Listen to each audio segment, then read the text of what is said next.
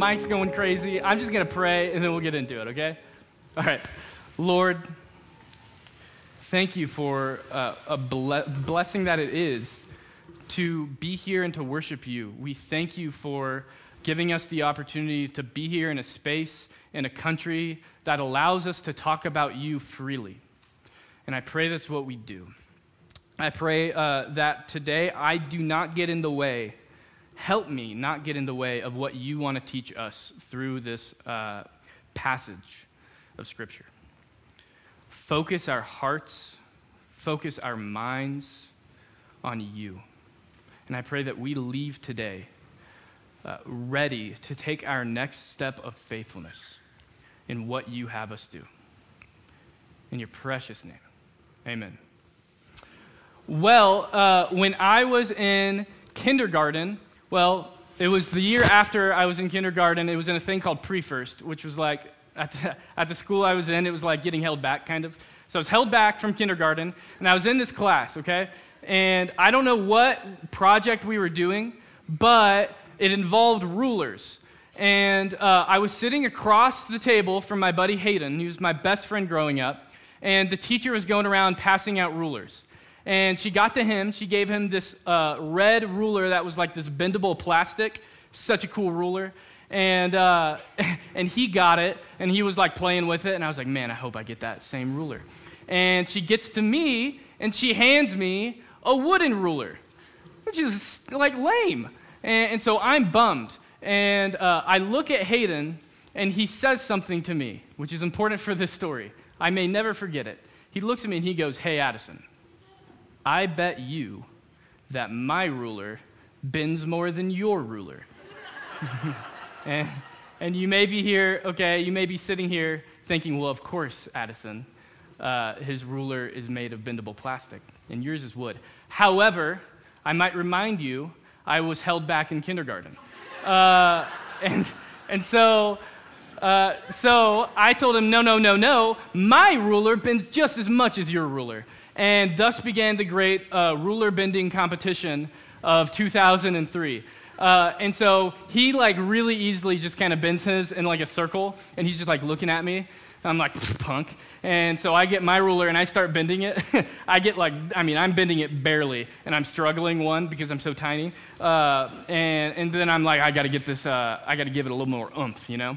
And so I'm looking at him, and I just go, and I snap it in half. And as soon as I snap it in half, I got half a ruler in each hand, and I look over my shoulder immediately to my teacher.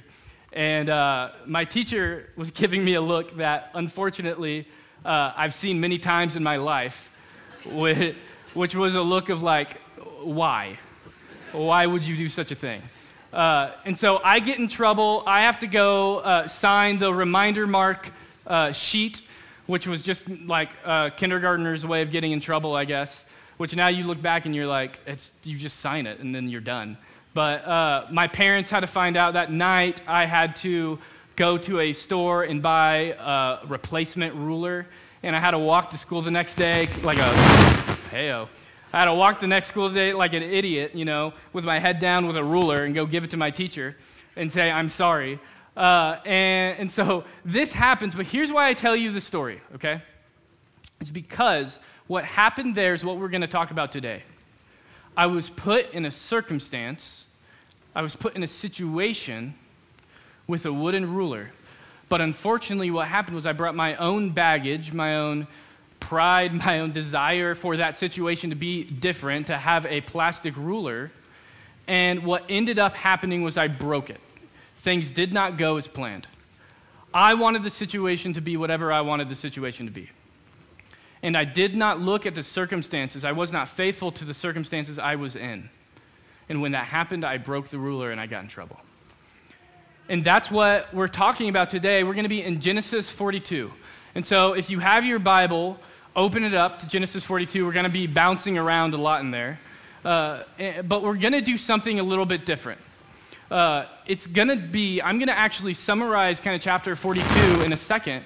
And then we're going to do almost 3 case studies on people or groups of people that responded to different circumstances or situations in this chapter. And ultimately, hopefully, we're going to leave here learning that there's one way that we are to respond to any circumstance. There's one way that God wants us to respond. And we'll talk about that. But first, last week we kind of took a break, okay, in the life of Joseph, which is what we've been in. And we also moved into a building. And so things have been crazy. I'm going to kind of give you, catch you up, I guess, to where we are in the story today. And so as you're turning to Genesis 42, it all started in Genesis 37. That's when the life of Joseph began. And a lot of y'all know this part where he comes and he has the dreams that his brothers are going to be bowing down to him. And he tells his brother this. Unfortunately, it does not go well for him when he says this. And his brothers become jealous. They first decide to kill him, then they kind of back off that idea. They throw him in a ditch, and they sell him off into slavery. And that's kind of the last part we hear about him and his family and, until today. But then after that, it focuses on Joseph. And Joseph then is in slavery to this guy named Potiphar. And quickly, he rises to the top. He's the best at what he's doing. And so Potiphar loves him. He's like second in command to Potiphar. But Potiphar's wife makes false claims against him. And he ends up in jail, unrightfully in jail. And you're thinking, oh my gosh, how do you deal with that? But he deals with it faithfully, and he's serving the people around him in jail, and quickly he becomes like, which is a weird phrase, but he's like the favorite in jail. And the guards are like trusting him. You're like, what are the guards doing? But they're trusting this guy to like watch over the other people and all this stuff. And then eventually, by the grace of God, Joseph is given an opportunity to interpret Pharaoh's dreams. And he does that. And the dream he interprets essentially says that there's going to be 7 years of plenty, and then there's going to be 7 years of famine and drought. And because they have that information, in those 7 years of plenty, they save up their grain, they save up their resources so that when the 7 years of drought comes, they're basically the only place around that has any food. And that's where we're picking up today. That's where 42 comes in. And so, like I said, I'm kind of going to give you a quick synopsis of chapter 42. And so the beginning of 42 starts with Jacob, the father, sending his brothers, minus Benjamin, which is important, to Egypt to get this grain, to get this food, to bring it back, because they don't have anything to eat. And so he does that, they send him, and lo and behold, finally, which we're kind of anticipating since 37, they run into Joseph. Except Joseph disguises himself. He doesn't want his brothers to know it's him. And the brothers at this point think he's alive, but they don't really know. He might be dead. And so he disguises himself, and he starts to test his brothers. He throws them in jail for 3 days. He calls them spies. All of these things. He tests them for a little bit. It's actually the beginning of a section where he really tests his brothers. We'll talk about that next week. But they come out of jail, and Joseph gives them the grain and sends them home. But he actually puts money in their bags of grain. And they send him home, and the brothers realize that there's money in the grain. They start freaking out. Oh my gosh, why do we have this money? They're going to think we're stealing. They're going to think that we're going to get thrown in jail again, and all this thing. And then they get home, and they kind of give a report to Jacob, their father, about what happened. And Jacob does not handle it well. He says in 36, he says that all the kids are screaming again. And last week, I was down there, and so it's kind of karma, okay? And so in 36, Jacob, they kind of give a report, and he responds poorly. He goes, man, Benjamin, you want Benjamin now? Joseph is already dead because he thinks he's dead. And then they had to leave Simeon in Egypt. Joseph said, you have to leave a brother in Egypt so that when you come back, Benjamin will come back with you. Which is funny to me. I'm like, I wonder how they decided which brother to leave behind. That's like, kind of want to be in the room when they had that conversation. But they leave Simeon behind, and so they're telling Joseph this, and he's like, oh my gosh. Joseph's gone, you want Benjamin, and Simeon's gone. All of this is against me. And that's kind of the end of 42. And so what we're going to do in a second is we're going to dive in to 3 case studies, and the first one's going to be the brothers. And we're going to look at the brothers, the situation that they were in, how they responded to it. And then we're going to take away what we can and learn from them. And so to really put ourselves in the shoes of the brothers in this story, there's a few things we really have to focus on, okay? And the first is verse 1. So turn there with me. Verse 1. It says this. When Jacob learned that there was grain for sale in Egypt, he said to his sons, "Why do you look at one another?" Okay. That verse, if you take it at face value, doesn't make any sense, right? You're like, what do you mean, why are they looking at each other? And then he just kind of moves on. It's real easy to skip over that, but it's important. It's important because as soon as he brings up Egypt and that they might have to go there, the brothers start to get worried. And why are they getting worried? Well, let me tell you, they're getting worried because they're carrying around this shame and this guilt. And anytime anything happens that there's a possibility that their sin might get found out, they start to get anxious. They start to get nervous. Their heartbeat starts going up. They start looking at each other. And it happens again in verse 21. And so turn to verse 21. At this point, they just came out of the jail for 3 days. And they're talking to each other. And it says in verse 21, they said to one another, "In truth, we are guilty concerning our brother, in that we saw the distress of his soul when he begged us, and we did not listen. And that is why this distress has come upon us." They are living in this kind of karma worldview. They're going, oh yeah, of course we were thrown in jail. Of course this is happening to us because we are so mean to our brother. And so anytime something bad happens, anytime something gets hard, they go, oh yeah, of course, because look what we did. And that's their mindset. They're living in a karma worldview because of the sin that they're carrying around. And then lastly in 28, this is when Joseph sends them back home and they have the money in their sack and they find it. And he says this in 28. He said to his brothers, "My money has been put back."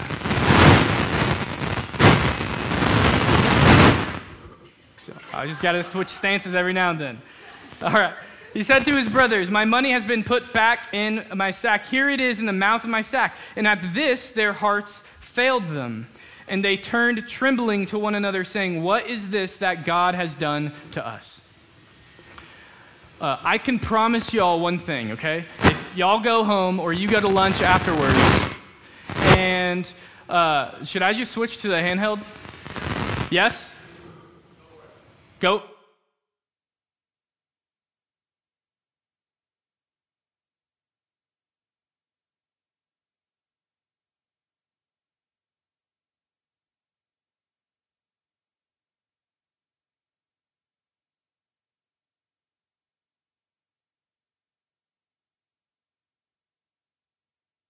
All right. Hey, I'm not going to get thrown off. All right. So in 28, they say this. They open up the money and they open up their sacks and they realize there's money in it. And they say, "What is this that God has done to us?" It says their hearts failed them.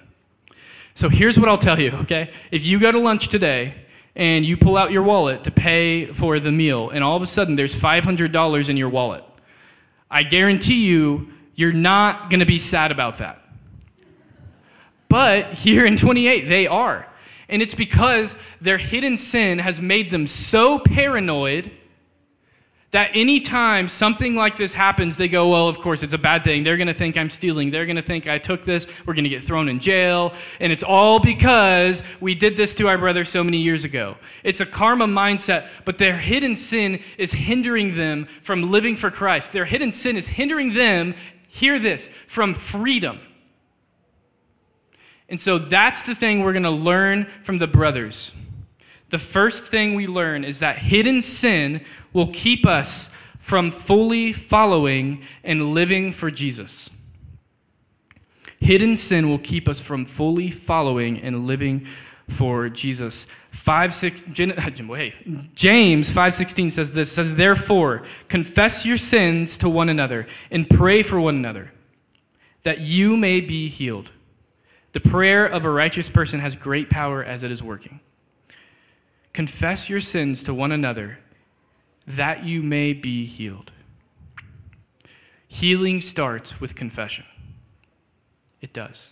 And here's what I'll tell you. If that's you, and as soon as I started talking about hidden sin, and I brought it up, and your heartbeat started to get a little bit quicker, because you know you have that thing that you've not told anybody. Your wife doesn't know, your kids don't know, no one in the world knows, your parents don't know, you've been carrying it around, hiding it behind your back. This is the only thing, like you could tune out for the rest of the message and only hear this. It will be the best thing you do in your life, is to confess that sin today.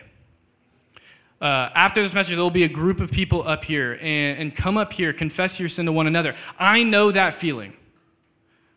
In 5th grade, I was introduced to pornography by a friend.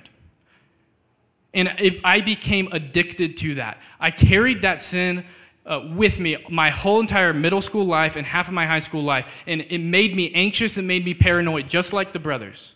Just like some of you today. Anytime somebody wanted my phone, anytime somebody dug into my life, I wanted to push them away because I was afraid that they were going to know what I was hiding. And I know that there are some of you out there right now that have that same feeling. And the best thing you could do is to confess your sins. It took me until God changed my life on a mission trip. And the next week I got invited to a small group of guys that I went to school with, but I did not really know. And that night, I saw them update each other and confess their sins that past week to one another. And they held each other accountable to living for Christ and what he has done for us and remembering that. And the Holy Spirit convicted me that day, and I confessed. And here's what I'll tell you if that's you. What's around the corner after confession is love, compassion, but freedom. And you'll still have to deal with the consequences. But I promise you, you will be the most free you'll ever be.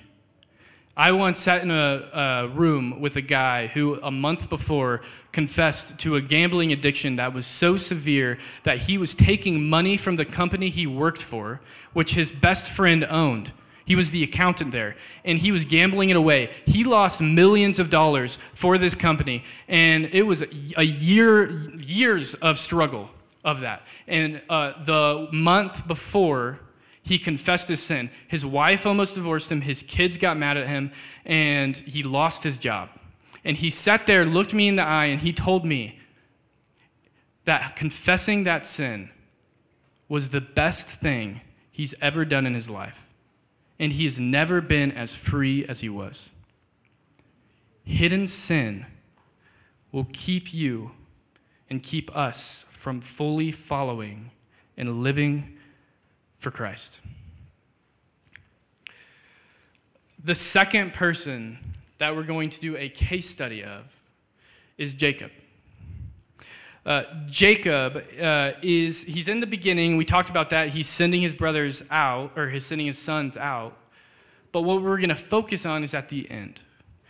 And so to really understand Jacob, we kind of have to go back before Genesis 37. And so starting in Genesis 12, the narrative of the Bible focuses on these patriarchs, these like old guys is what I tell my students.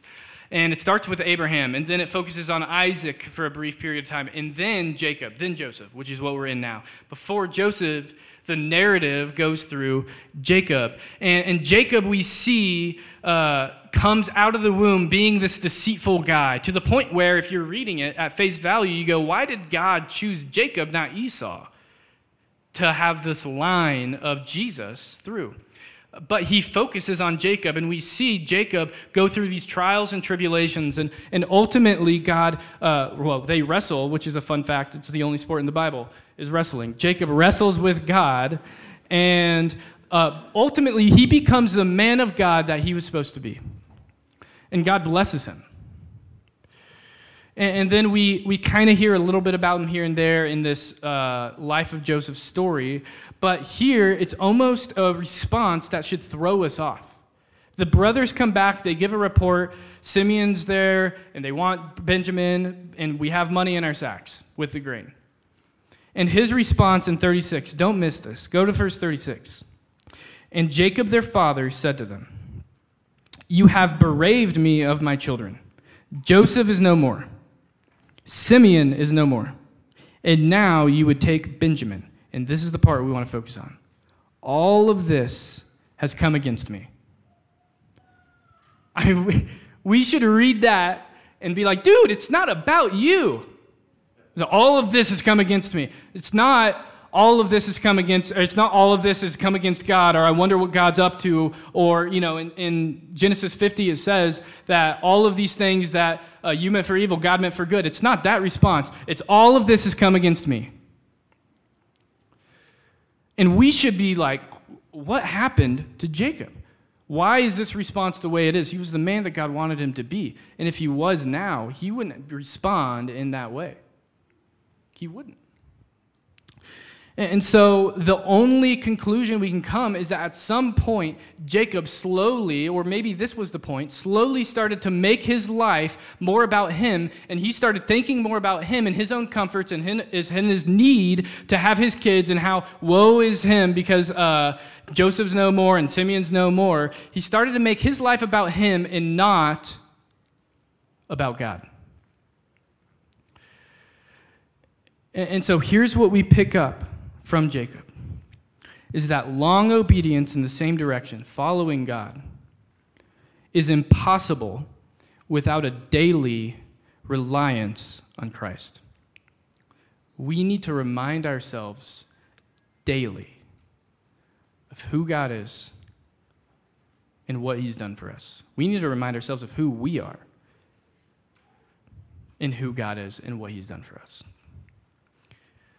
We have to remember and live in a response to the gospel.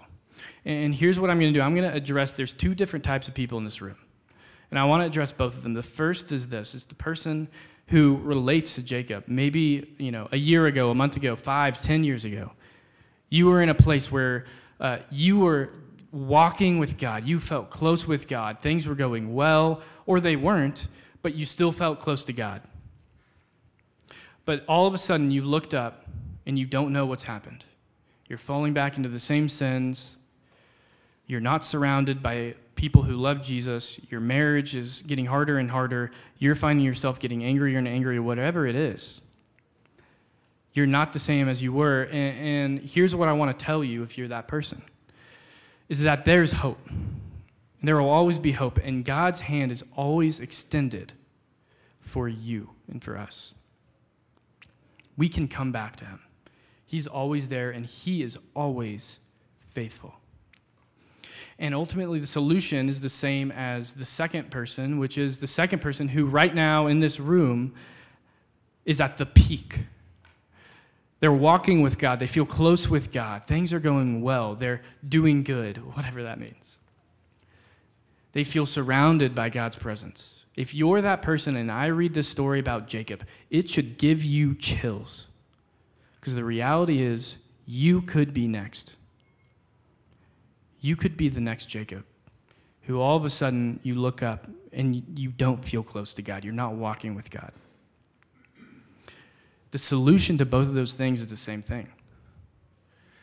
It's to take the next step of faithfulness, whatever that is. That's what we do. And in order to do that, we have to ask ourselves, hey, what is our next step of faithfulness? And when we do that and we walk into situations with our palms up, ready to do whatever God has for us, ready to be faithful to his will, whatever that is, we will continue to walk with Christ. We need to be faithful to God. That's the solution. And here's the thing, and this is kind of a tangent, but I think it's worth being said, is that the reality is, I think that if God were to come back, he would be embarrassed by our expectations of what he can do.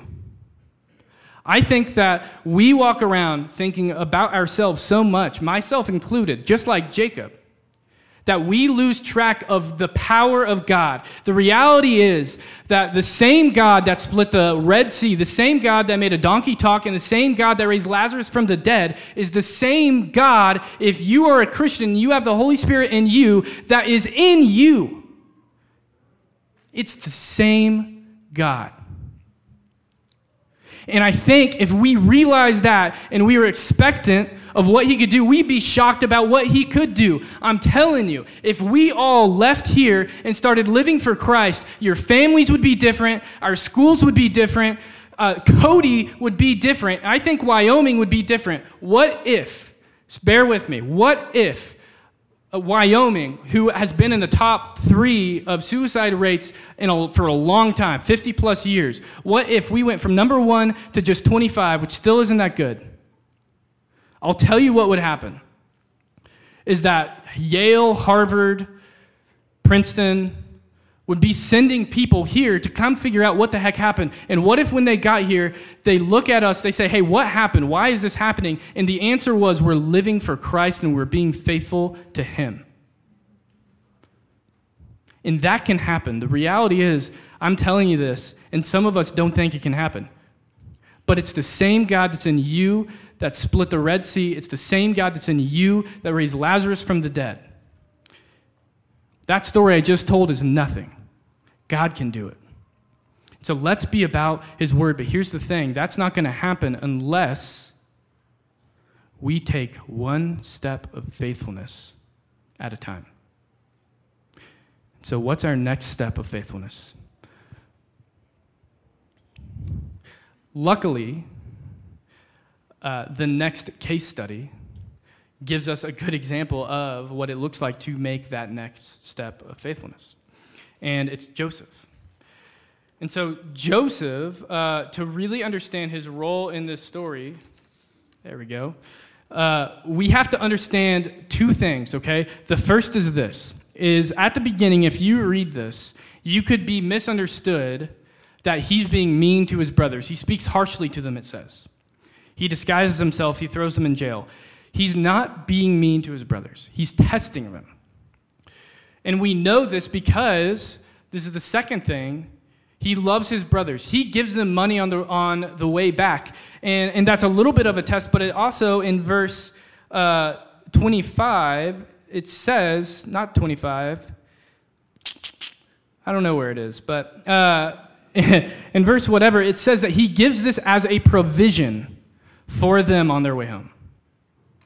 It's not explicitly said that it's a test. It's a provision. He loves his brothers. He weeps when he overhears them saying what they say about how they deserve all of this. He weeps after that, and then he gives them the money.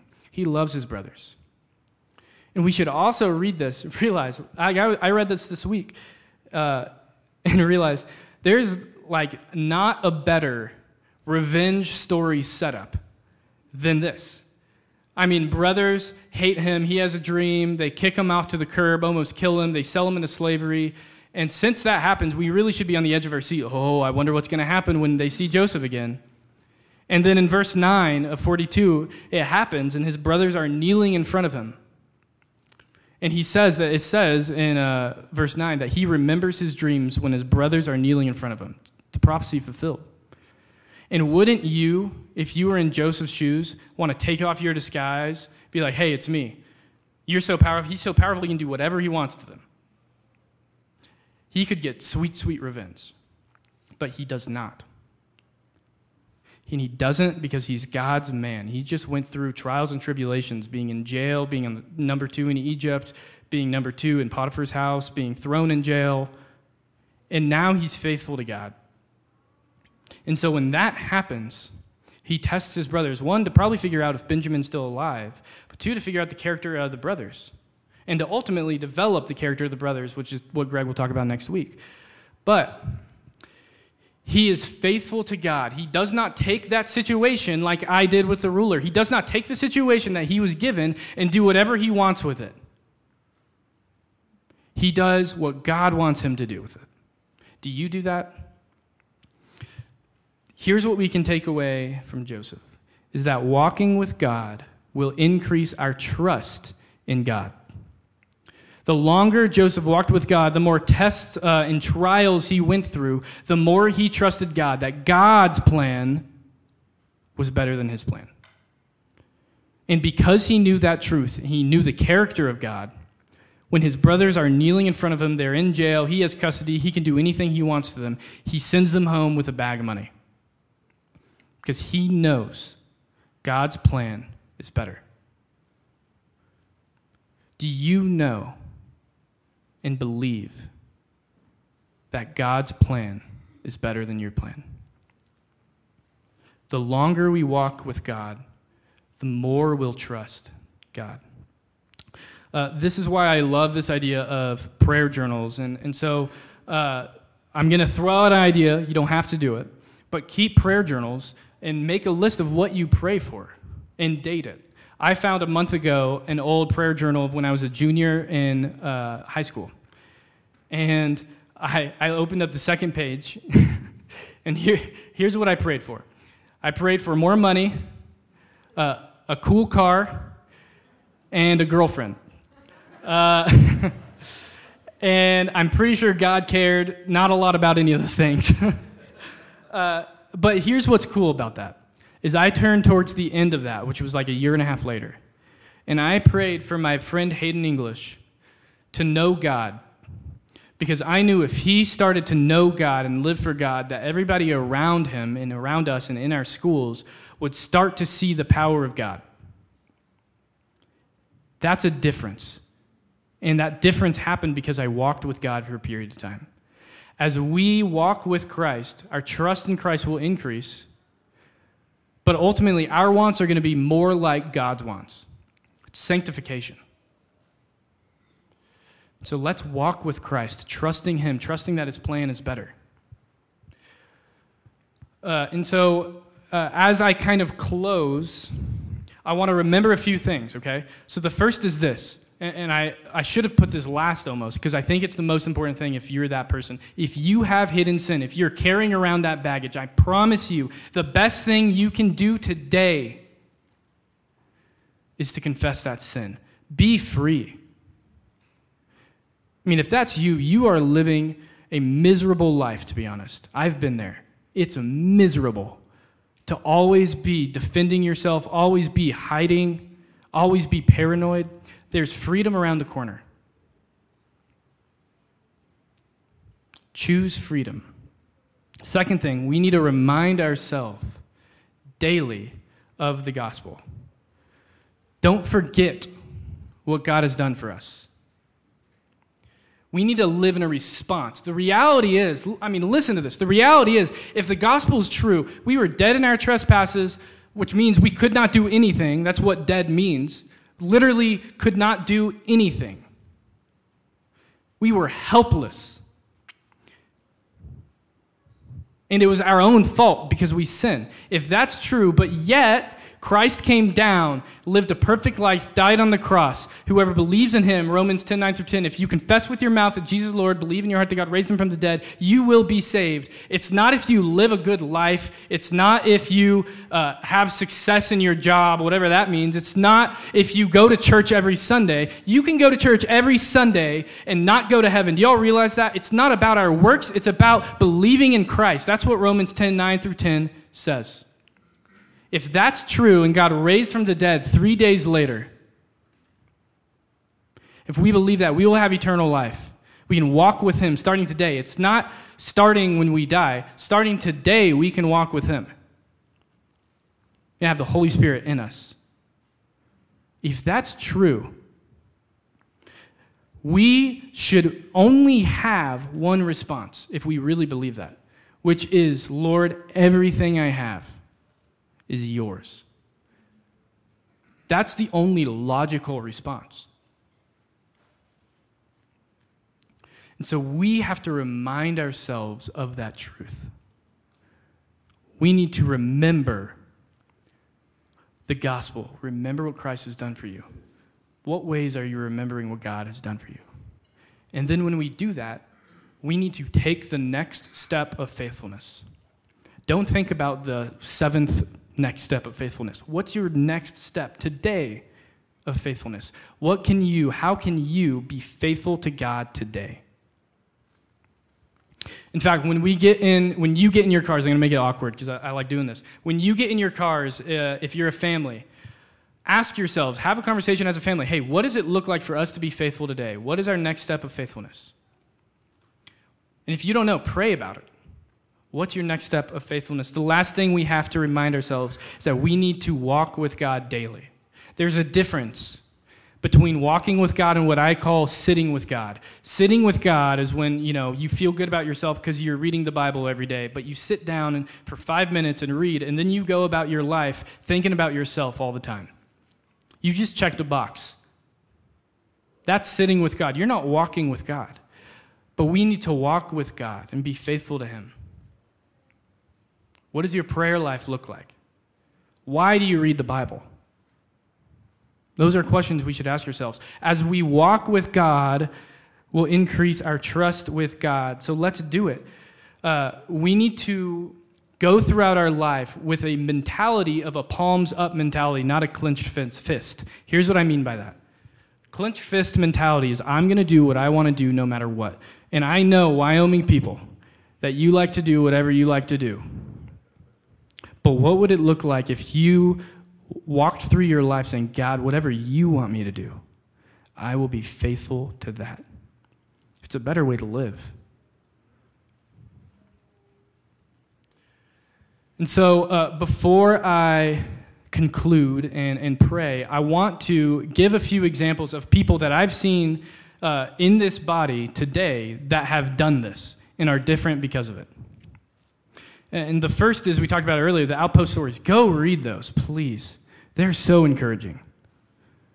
You'll hear stories of people and of God working through people that you wouldn't even believe. Jake Scott, who's walking up right now, he's an example of one. Read his story. Some other people I've seen this in is the Trotters.